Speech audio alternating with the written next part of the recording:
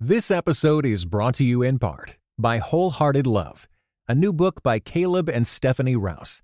Overcome the barriers that hold you back in your relationships with God and with others, and delight in feeling safe, seen, and loved with Wholehearted Love. For more information, go to Tyndale.com.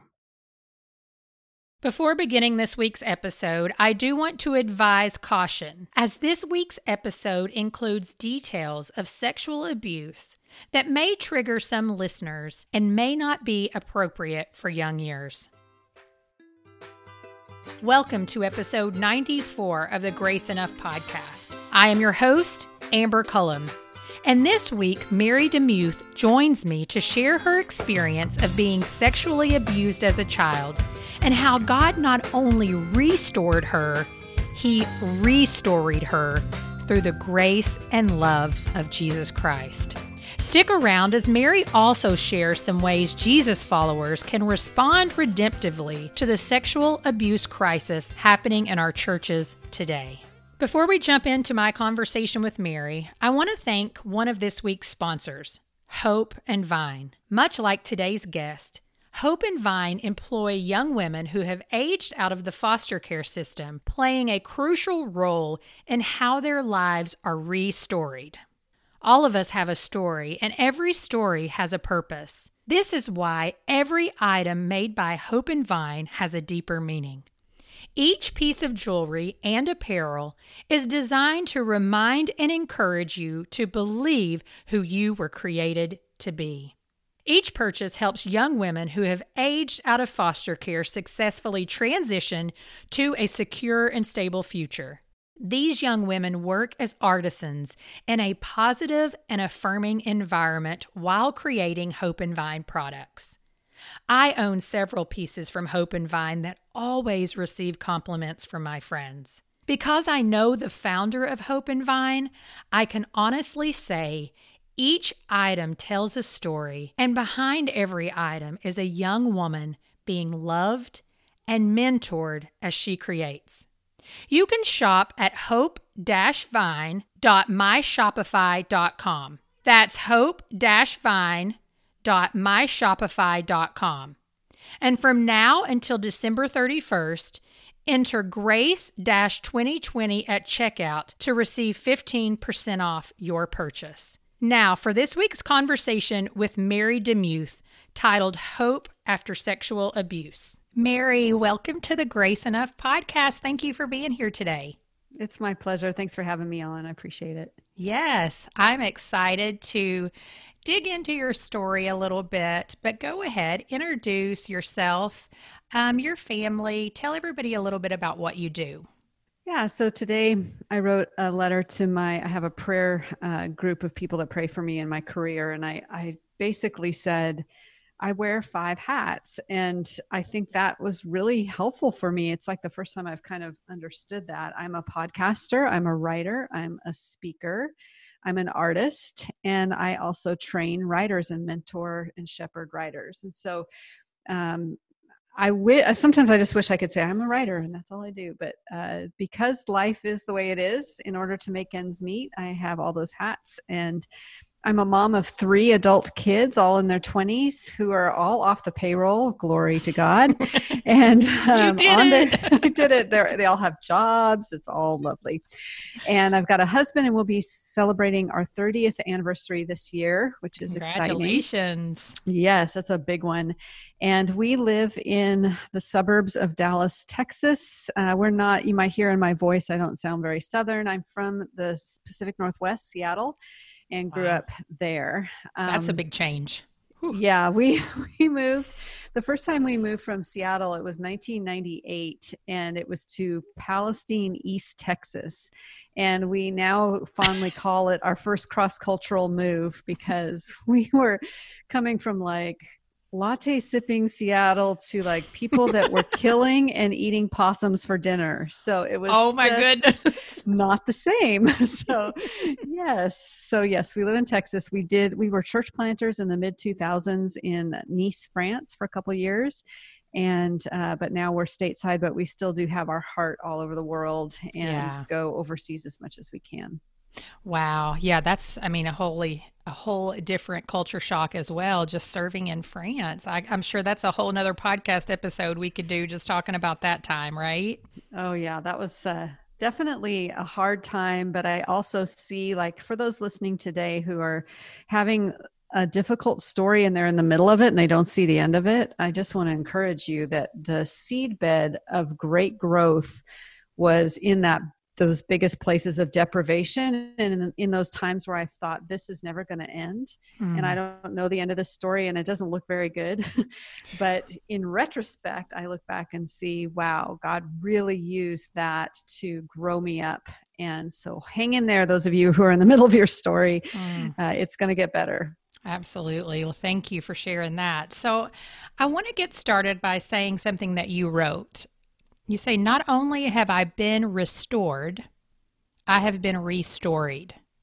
And so let's take our listeners on a bit of a journey so that they will know by the time we finish our time together why that is true. So take us back to your childhood and share what happened to you at 5 years old.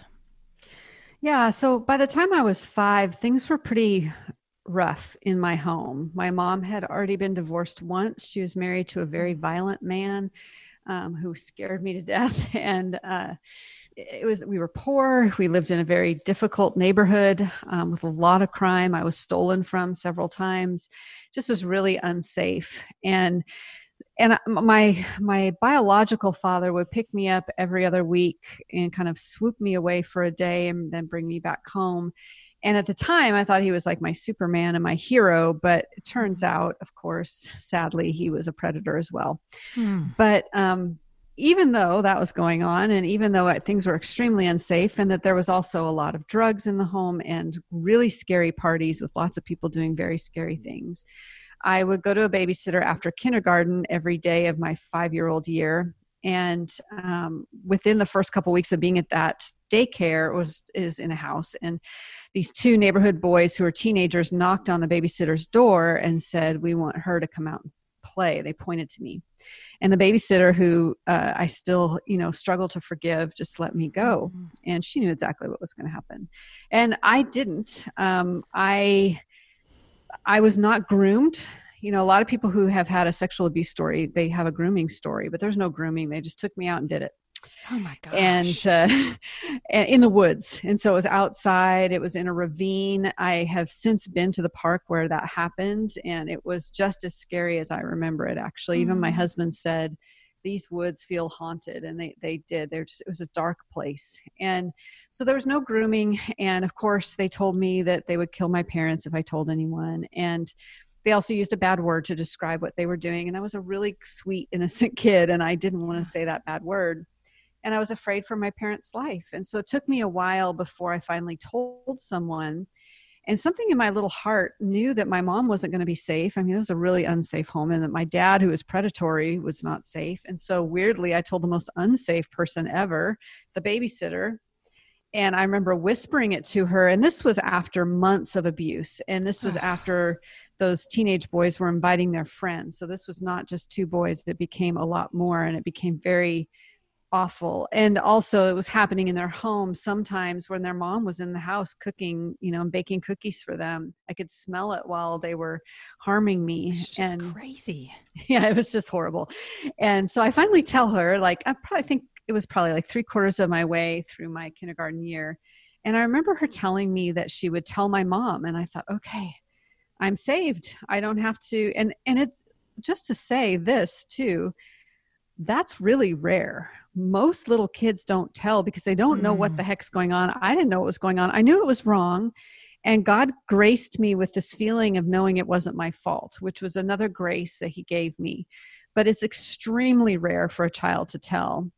And so the fact that I did is surprising. But the sad thing was the babysitter did nothing. She didn't tell my mom. The next day, the boys came. They knocked on the door again. And I thought, well, she's not going to let me go out because my mom knows. Well, she pushed me out the door again.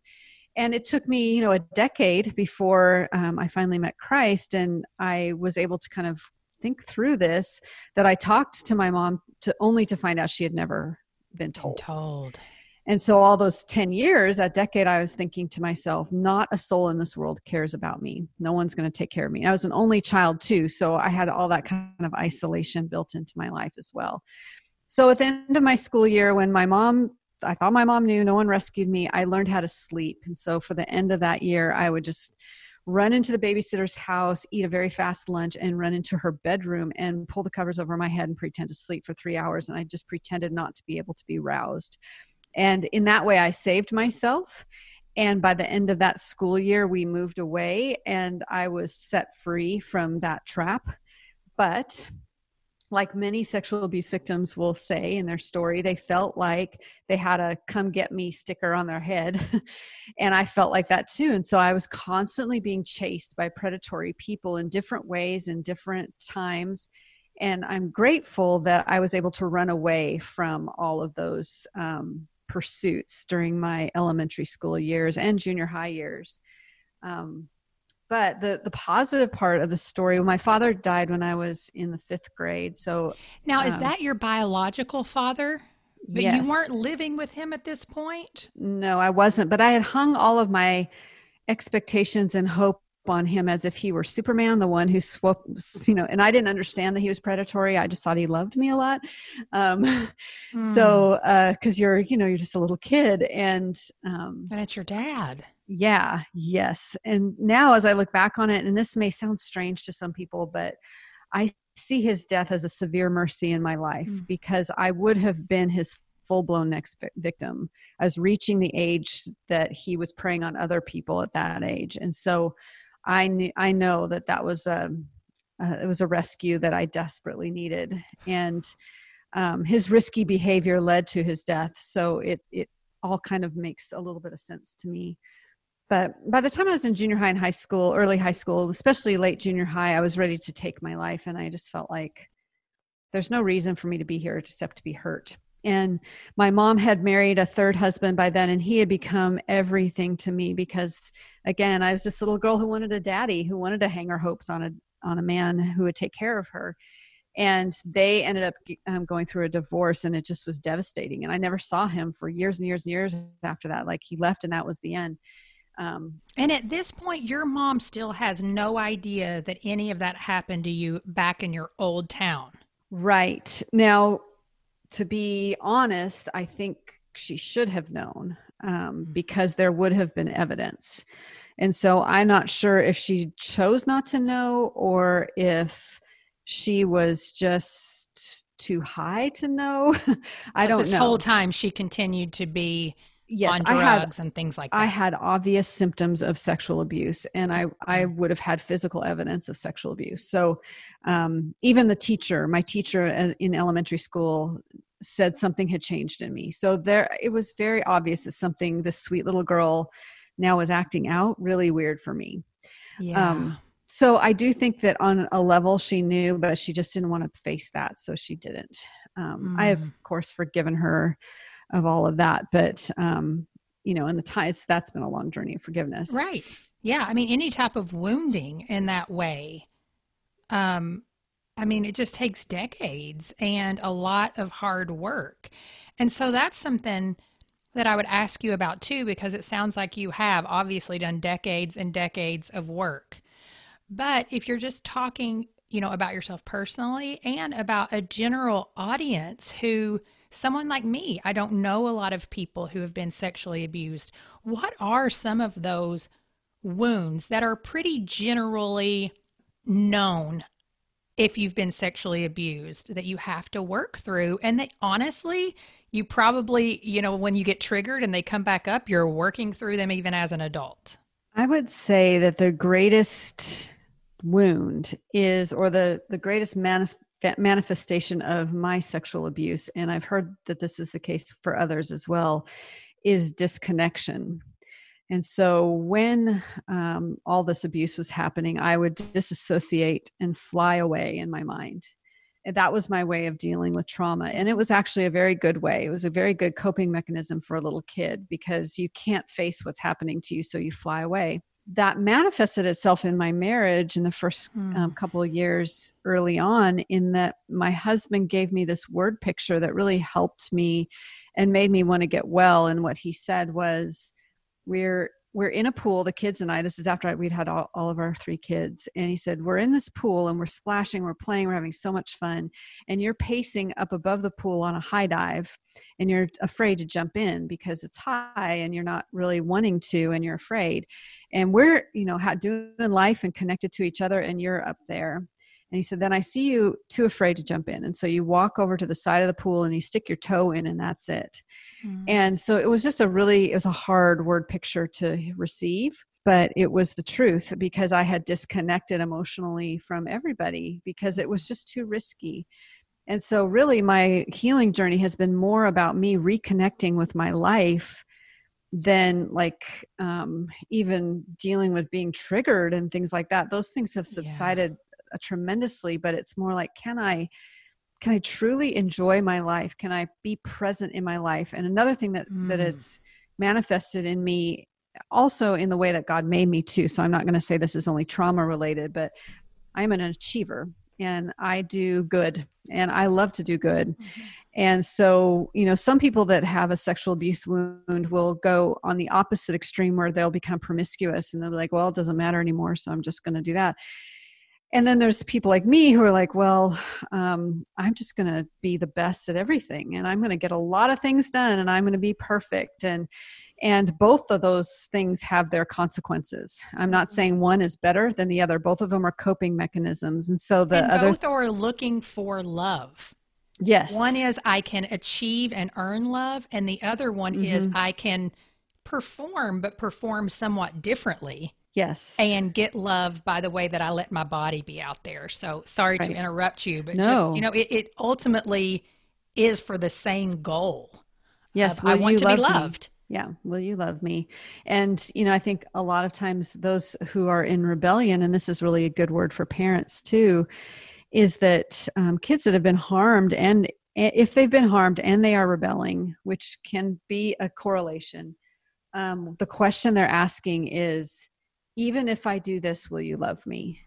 And so for parents to try to have more compassion on their kids who are rebelling, that they're asking that question.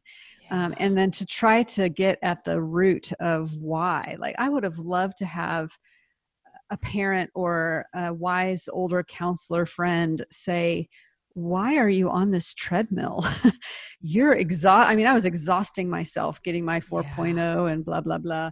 I was exhausting myself. I was making myself sick, and I wish someone would have intervened, but I just kind of kept going. The Energizer Well, so Bunny. in your teen years, you're at this point though, where you say you're suicidal and you're like, I can't do it anymore. Would anybody else around you have known that was what was going on inside of you? Or was it Mary is out here with the 4.0, she's all the things? That can be a tough one. And even having been someone who's dealt with depression that's not from any trauma like you've experienced, one of the questions I get asked most frequently is, like, you don't seem that way at all. And so I'm curious if anybody in your life would have known, where you were at. I think my stepfather had an inkling. And I think also that the way God has designed me is also the way he heals me. He has designed me to be authentic and open. Yeah. And that has been at times not very good, but at times very, very good. And so I also was so very broken. And I was so terrified that I sought out my counselor at my junior high, and he saw me all the time. And so he did exactly know what was going on. I think he was very worried. And this was right during when all the divorce proceedings were happening and I was losing another father. And I do believe that he knew Christ. I think he just was just that stable, helpful, good man who I needed at that time in my life. Yeah. And, I was getting the good grades, but I would burst into tears in a classroom, and he gave me this free hall pass that would get me out at any time. Yeah. And the teachers knew I wasn't being rebellious or anything. I just was brokenhearted. Yeah. So people did know, not a lot of people knew. My friends probably wouldn't have known. My journals knew. I was a journaler. They knew my suicidal thoughts. But yeah, and as an only child, it makes it rough too, because there's not another sibling there to really, I had a half sister later on in life, but I never lived with her. So I've always been just by myself. So that was also kind of contributing to that feeling of isolation, as well as my mom and my dad my stepdad was working swing shift. My mom was getting home just 5 minutes before he was. We had a 10-acre farm with 7 horses. Wow. And so I would get home from school alone and I would feed the horses, make sure the stalls were okay. I would make my own dinner and they wouldn't scoot in until 10 o'clock at night. And so I basically, for a couple of years, was completely alone. And you can imagine, kind of the bad things that would happen in your head with all that loneliness. That's right. That's right. Well, also in your teen years, you were introduced to Young Life. Mm-hmm. And at this point, I'm assuming, I don't know what your background is when it comes to Jesus, religion, anything. Being someone who is very familiar with Young Life, friends on international staff, countryside, served in Young Life myself, I was really excited to read that part of your story because Young Life is such an organization that really ministers to broken people. And so tell us about when you were introduced to Jesus.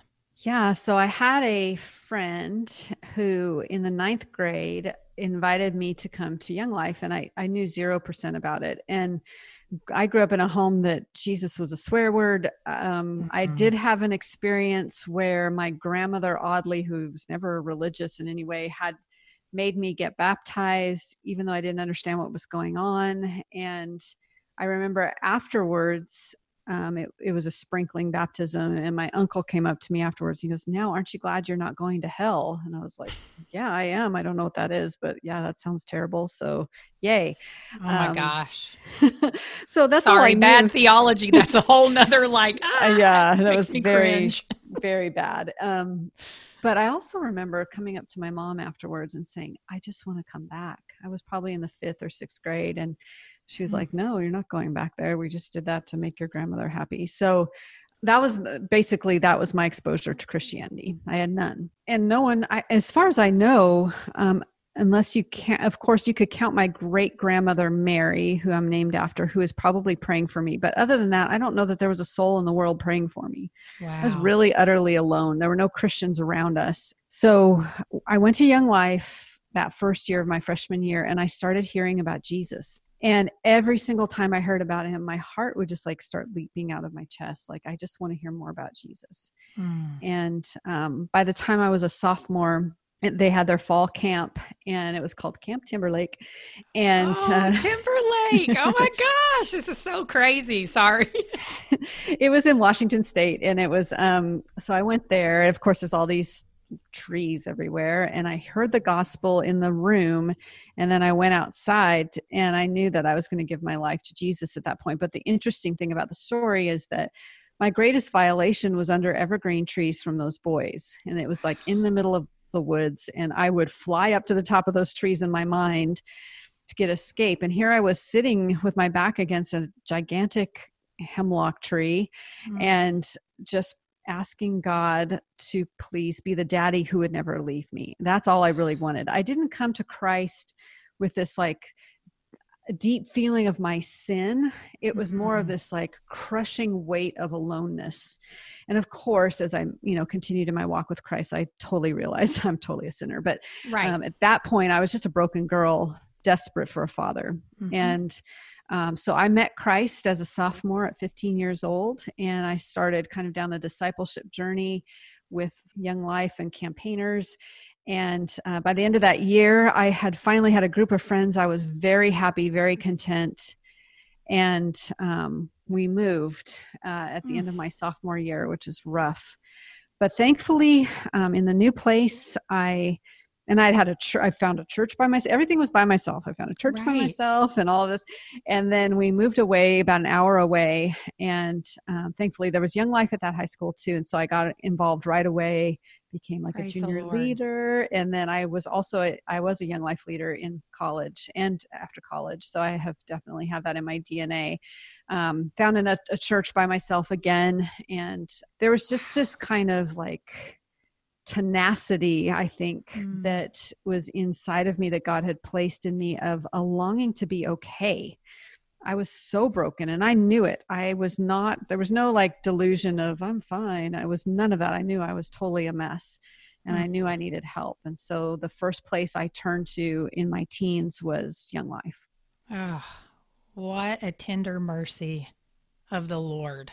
I mean, a true tender mercy that he just at times put things in front of us and we either say yes or we say no. And I mean, a lot of times high school ministries, college ministries is the tool that he uses. And I mean, I'm so grateful for college ministry. It changed my life. But yeah. And so did you end up meeting your husband through Young Life or how? I mean, I know this is totally like a side note, but I'm just curious because you come to know Jesus, you're serving him, but how did you guys connect? Yeah. So the other thing that was deeply important to me was church. And so college was really the place where a lot of my healing happened. And that was connected to my church. There was just a lot of people in that church who prayed for me and believed that God would heal me. And a very significant amount of healing happened because people prayed.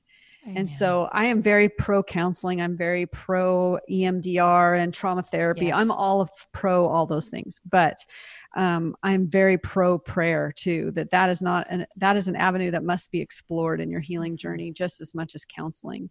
So we met because I was attending this church that I've been going to for most of my college career. And then I graduated from college. I went on a mission trip by myself to Malaysia for 6 weeks, which is crazy, Muslim country. And I mean, and 6 weeks is a long time for your first one. And I was like 20 years old, 21 years old, and by myself in this very different country. And I came back, and in the interim, this was a tiny church. In the interim, my husband had started attending that church, and I looked over and he was praying for one of our pastors who had hurt his knee. And so in my mind, I thought to myself, who's the cute praying guy? And so we met in church, but we only met very briefly. And then he went on a 3-month trip to Calcutta, India, and he worked at Mother Teresa's house for the dying when she was still alive and got to meet her. Goodness. This is crazy because, my brother-in-law worked there and lived there for 5 years. Oh my 4 gosh. years. That's crazy. Ooh, they could have overlapped. You never know. Probably a little bit later, but I don't know. Go ahead. Sorry. It was during the time when she got her pacemaker, but so he was there. We wrote letters, but we weren't dating. And then he came back, and this was a long time ago in 1989. We dated for 364 days. And on that 364th day, we were married. So it was a very short 6 months engaged, 6 months married. And we've been married 30 years. So that is we met at fantastic. Church. I love to hear those kinds of stories, just how things, I don't want to say they come full circle, but they kind of do. Because once you enter into that covenant relationship of marriage, a lot more healing can come, or a lot more woundedness can come. And it sounds like a lot more healing, came for you. And so that's awesome. Are you living a story you don't like? I think it's safe to say we're all living with a difficult story these days.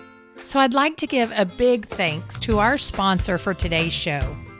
Heather Dixon is an author, speaker, and Bible teacher. And as a survivor of an incurable genetic disorder, she is passionate about helping women find the courage to live by faith, especially when they don't like their story. Her new Bible study, Renewed, Finding Hope When You Don't Like Your Story, is for the woman who is not just walking through a season of hardship, but who has experienced a story that they did not choose and cannot change. In Renewed, a 4-week study of the book of Ruth, women glean wisdom from Naomi's perspective, a woman who lived a story she didn't choose or like. With insight from her own journey of living with this story that is not easy, Heather teaches women to flourish, even as they live hard stories, by trusting in God and trading their heartache for hope. If you need a safe place to process your hard story while allowing God's Word to speak tangibly into it, check out the Renewed study at therescuedletters.com/renewed. That's therescuedletters.com/renewed. Friends, your story isn't over.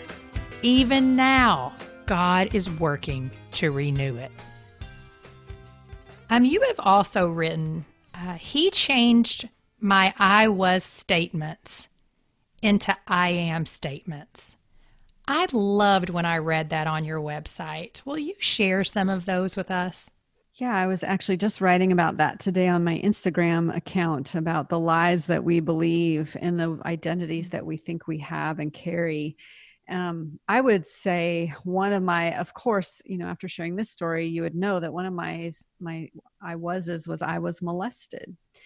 And then the I am is turning that around to really kind of look at the new things that God's doing in your life. And so I can honestly say I am on a healing journey, and I have been made, set free, and I've been made whole by Jesus. And so one of the exercises that listeners can do is just to really identify, what are your I was statements? What are those identity statements? Like I was overlooked. And then I am seen and known by the God of the universe. To identify those wases, and then to counteract those wases with the truth about who you are today in Christ. And that's been a really powerful exercise. And one I continue to do now is just to remember I'm not the sum of my physical body. Also, that's always a struggle for women. It is what's inside in my heart that matters more. And God has redeemed that heart. And so just to remember that He can redeem any difficult story. It doesn't mean it's clean. It doesn't mean it's fast. I wish it was clean and fast, but we all do. It doesn't mean that. That's right. Being made a new creation, a new creature, doesn't mean that we don't have to work through a lot of that woundedness. It just means that, like you said, we went from I was this, and now I'm in Jesus, and those things are made new in Him. Such a gift. Well, you've also written, like you said, several books. You're an author, but one of them is We Too: How the Church Can Respond Redemptively to the Sexual Abuse Crisis. First of all, I want to ask, what are some of the ways as a church that we're missing the mark? Okay, big question. Yeah. Actually, I have an answer today, because I feel like we are so enamored with celebrity and status and fame. Amen. That we will rally around the strong, famous one, and we will neglect the broken, hurting one. And we saw that today with the breaking news of Ravi Zacharias and some of his very awful behavior toward people in the spa that he owned, women in the spa that he owned. And so many, I cannot tell you how many people have run to his defense, like, oh, he's dead. How could you speak ill of the dead? Or, he was such a great apologist for the faith. And those things may be true, but it's doing us no service to throw things under the rug and pretend that they don't happen. And so I think the way we're missing the mark is we're forgetting the humanity of our leaders, and I think we want to have church be this great place. So I call this the happy world syndrome. We want to believe that at least within the four walls of our church or our ministry or wherever we're hanging our hat, that everything's good there, and that the world out there is bad. And so when decay comes into that institution, or when there is someone doing bad things, there's two responses. One is cover it up at all costs and marginalize the victims. The other is let the light shine on the dark places. And I actually believe that most people in the world would be much more happy with the light shining on the dark places. I think a church that says, hey, we thought that this person was this way, or we've gotten an investigation now. We know it's not the case. We are repenting of it. We're firing that person. We're so sorry. Here's counseling we're going to pay for the victims. That to me is redemptive. But to shove it under the rug and pretend it doesn't exist to quote unquote protect the institution is not godly. And we see Jesus all the time saying that the religious elite where they always miss the mark. And I fear that we are such a culture that loves idols. And I'm talking like idols, like people idols. We flock to them and we throw everything onto them, which is of no service to them. And I think we're just as at fault for throwing that on them. But in that place of isolation, when they begin to believe all the press that they're, God's gift to humanity, and they have only yes people around them, it's a recipe for utter disaster. And I think I see God cleaning house these days and just kind of shedding the light on some of these dark spaces. Well, and do you have anything to say to, we fire, those people, and then what would you say is the process for helping them repent, find forgiveness, and then move on? Because that's another part of the, another side of the coin that's also like, what do we do with that? Because I feel like we see in the church a lot of times one extreme or the other. Oh, we've got to forgive them. God forgave us. And okay, I agree with that. But there does have to be something that takes place. Or, you see the other side sometimes where maybe somebody will just completely shun the one that's not quite so popular and offer them no assistance. Do you have any insight into that? I think part of it is, it's kind of like, you have to look at it like drug addiction. So if someone's caught in drug addiction and they go to a place and they have all that help, I absolutely believe that's necessary and important and all of that. But you would never take that person and place them into the inner city where there's drug deals going on and have them pitch their tent there. I think ministry is that same kind of drug. And so we see a lot of this easy forgivism coming on, where someone will have a quote unquote restoration of 6 months. And I'm sorry, but if they've devastated the lives of 58 people or however many that they've harmed, first of all, if they've broken the law, they should go to jail. But second of all, they can't go back into the drug that caused them to have the abuse of power in the first place. So I would say absolutely there should be remediation and help and all of that. And is there forgiveness? Absolutely there is. But I'm very skeptical of a pastor who's abused someone in his congregation who immediately demands that he be put back in ministry and says things like, well, it's the only thing I know how to do. Well, no, I'm sure you can paint houses. I'm sure there are lots of other things that you can do to make money that is not going to be placing you in a place where you can abuse your power. Again, the temptation is ripe. If you really were repentant, if you truly were repentant, you would not want to go into a situation where you would be tempted again to do the thing that destroyed someone's life. I love that perspective because I'm very much a visual type person. So to think about it in the terms of, if you were, addicted to drugs, we wouldn't go and set up your tent right in the middle of a place where there's tons of drugs being sold. And that being, it's true, power is very much the same. And if you abused someone, putting you back in a place of power is not going to remediate the situation at all. There's a way to be forgiven and redeemed without you going back to the same place where you wounded people. So thank you for that, because it helps me to think through.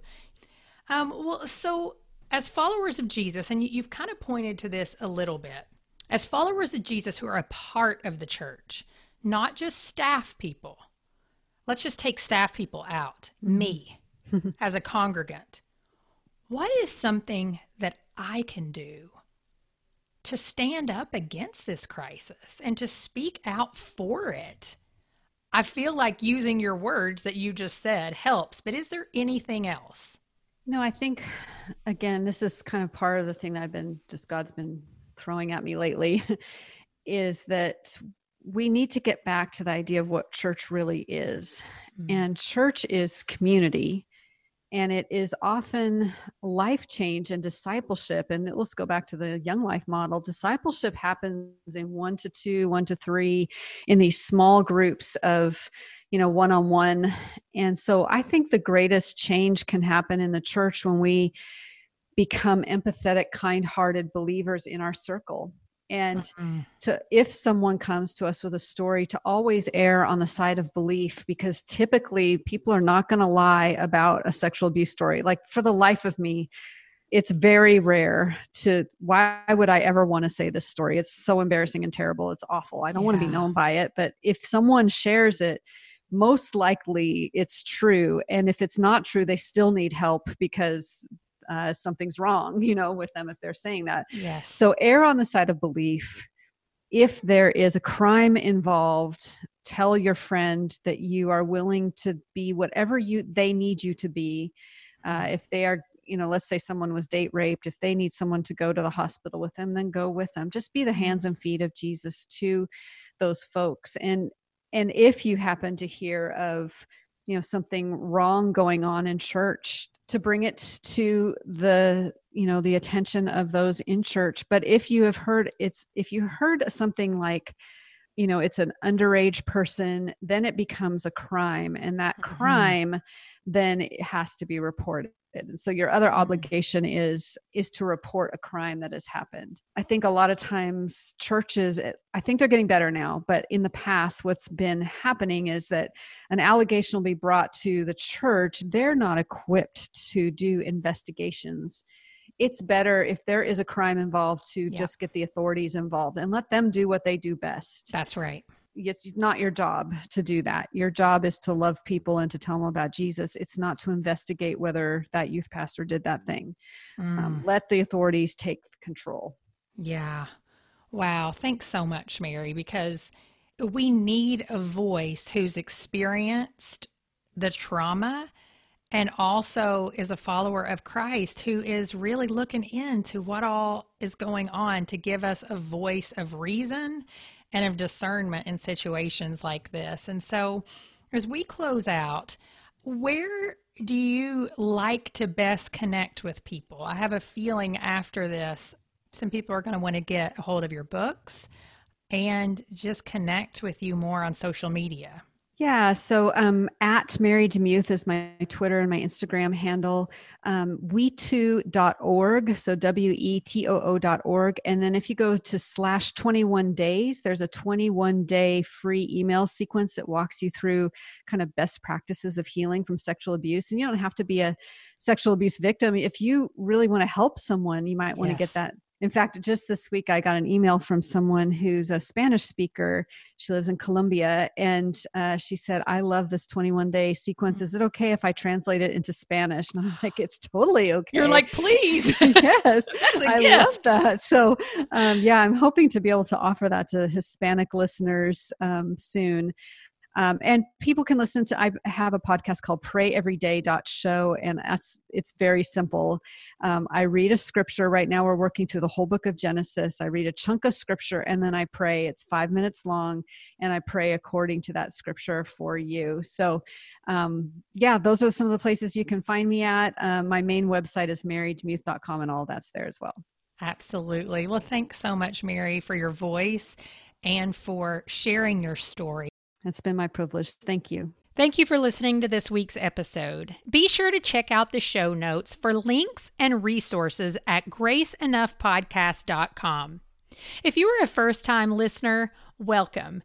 Be sure to visit the archives to listen to previous episodes featuring women and men who are impacting God's kingdom by taking small steps of faith in their day-to-day lives. And if you are a regular listener of the show, thank you for tuning in and week out. Head over to Apple Podcasts, Stitcher, Spotify, Pandora, Amazon Music, or wherever you listen to podcasts and hit the subscribe button. Hitting that subscribe button makes sure that you never miss a new episode of the podcast. While you're there, would you mind taking a moment to leave a review of the show? Leaving a review of the show helps me to know what you're liking and how the show is personally impacting you.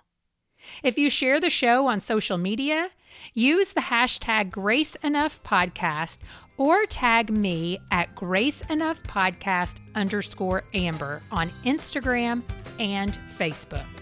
Thank you for listening to the Grace Enough Podcast. Tune in next time.